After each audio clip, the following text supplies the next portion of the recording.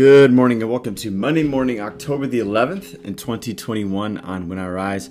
We're currently in Year B, proper week 24, which is the 21st Sunday after Pentecost. And on the Monday of the week, we'd like to take a look at the Old Testament passage from the Revised Common Lectionary and read it and think about it and pray about it this morning. So we're going to be back in the book of Job, Job chapter 38, verses 1 through 7. So let me read that passage, provide a couple points for reflection, and then we'll spend our time praying along the theme that we find there. Thanks for making this part of your morning on When I Rise. Let's allow our souls to rise and meet God together in a time of prayer.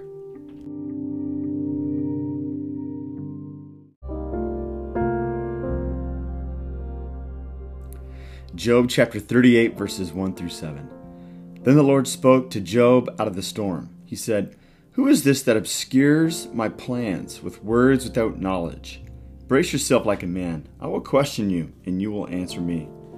Where were you when I laid the earth's foundation? Tell me if you understand. Who marked off its dimensions? Surely you know. Who stretched a measuring line across it? On what were its footings set? Or who laid its cornerstone? While the morning stars sang together, and the angels shouted for joy."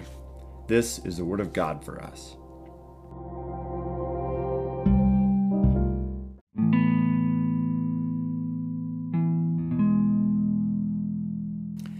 This past weekend, my youngest, Ezra, my son, was in a hockey tournament, and their third game of the tournament, they did not play very well. And so the coach took the time to address what he felt like was a lackluster performance by his team. And inevitably, for some of these youngsters, young athletes, this was the first time that a coach really challenged their heart, challenged their work ethic. And so Ezra, like the rest of them, kind of their drive home after that, or at least drive to the hotel room after that game, was a little bit of a somber. He was in a somber mood because of it. He didn't know what to quite to think of being challenged like that. But by the end of the tournament, he appreciated the way in which the coach raised the bar of his expectation of their play. Now, a coach has to learn the dance, right, of encouragement and challenge, of admonishment, and soothing his team or her team after some good performances and some not good performances. But nevertheless, I think what we learn over time, for those of us who've been coached, whether it's in sports or anything else in life, is that even those moments where a coach has to look at us in the eye and even point a finger in our chest, metaphorically or maybe literally, and demand more from us, and to have us look inside with rhetorical questions, I think it's actually a transformational moment. And this is what we see at the end of Job. In Job 38, God addresses Job finally. This pressure's been building. This tension's been building. The drama building throughout the whole book. Job wants his day in court with God, and so here's God coming before Job and his friends.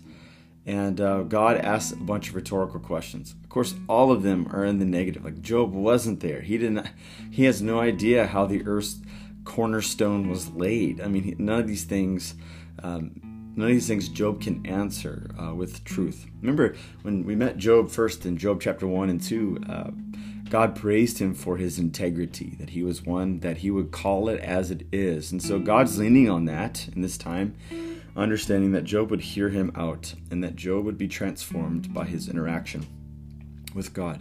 This is not uncommon in ancient Mesopotamian literature. There's other times where the God figure, like Marduk in a poem to Ara, addresses with rhetorical questions. And this isn't meant to shame or to embarrass the person who's receiving the questions. It's actually a form of relationship, just like the coach who has to look their players in the eyes and say, I watched the whole game. I've watched you in practice. I know we can do better than this. I know there's more within you than what we showed out there today. God's dressing down Job, but he's not doing so because God's got this power trip that he needs to put Job in his place, but because God wants to relate with Job. I think that's a critical piece anytime we read the scripture text, is that God, again and again, Old Testament, New Testament, doesn't matter which part of the Bible we're in, he has this rugged commitment to his people, rugged commitment to creation, and rugged commitment to his plan, his story, and once again to his people. And so as God, even in these moments of admonishment, God is expressing deep and profound love, because we know that we'll take the hard swallow, like Job takes the hard gulp, right? And he does not run from God or spurn God or turn his back on God. He actually praises God, and they take their relationship to a deeper level because of it. And I think that's important for us. You look at a place like Hebrews chapter 12. The writer of Hebrews says that God disciplines those he loves, like a father or parent does to their son or daughter. God wants to mold us and shape us, and sometimes that molding and shaping takes like sanding off rough edges, or even taking chunks, like someone who works with stone. It's just, the process is varied, right? There are times where it takes finesse, and there are times that it takes deep rhetorical questions where we have to sit there and stand speechless and let our words be few, as the writer of Ecclesiastes says, so that we can behold God. I think there's probably an area of our life that we are pretty proud of in and of ourselves, but really our pride is just a projection, it's just a mask to cover up how deeply insecure we are. So here, maybe this is what's going on. Job is pretty proud of the fact that he felt like he has measured his steps and that he should have a day in court with God. Perhaps it just reveals an insecurity, a soft spot, and God is poking at it in this exchange, but not to shame him once again, but to build him up.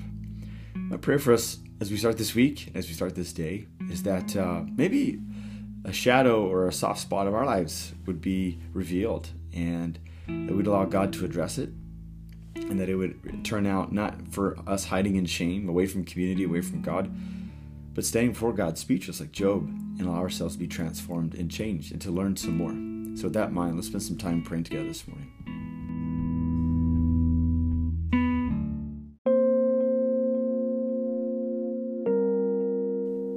Father, Son, and Holy Spirit, we thank you that it all belongs. All of life belongs. The mountaintops, the valleys, the encouragement and the admonishment. I thank you that we can trace the story of Job, and what we see is a God who is ruggedly committed to his servant. A servant that's been living life well, who's had some setbacks and challenges and some hurt, but this God who pursues nonetheless. God, we thank you that you've never given up on us. You don't intend to do so, that the work you begin in us, you're going to carry to its completion until you're satisfied, until we're one with Christ. And so God, we thank you for grace and for mercy this day. We think that it takes many forms. It takes the form of soothing from the comfort of your Spirit, but also the conviction from your Spirit. And so, God, we thank you today that when you engage us, when you question us, that is never meant to make us bow in shame, but for make us to bow in worship. And so, God, this day, as we have some soft spot revealed in our own life, where we've been so proud, or perhaps our posture of pride is just covering up a soft spot that we don't want anyone else to see. God, I thank you that you embrace it with us and you seek to transform it. And so wherever we find ourselves today, I pray that you'd meet us there, and that you'd draw us with cords of kindness, that your kindness would lead us to change and repentance, and that we would praise you because of it. God, we love to love you this day. Be with us as we begin a fresh week in front of us. May it be a week where we go deeper in our relationship with you. I ask all these things in Jesus' name. Amen.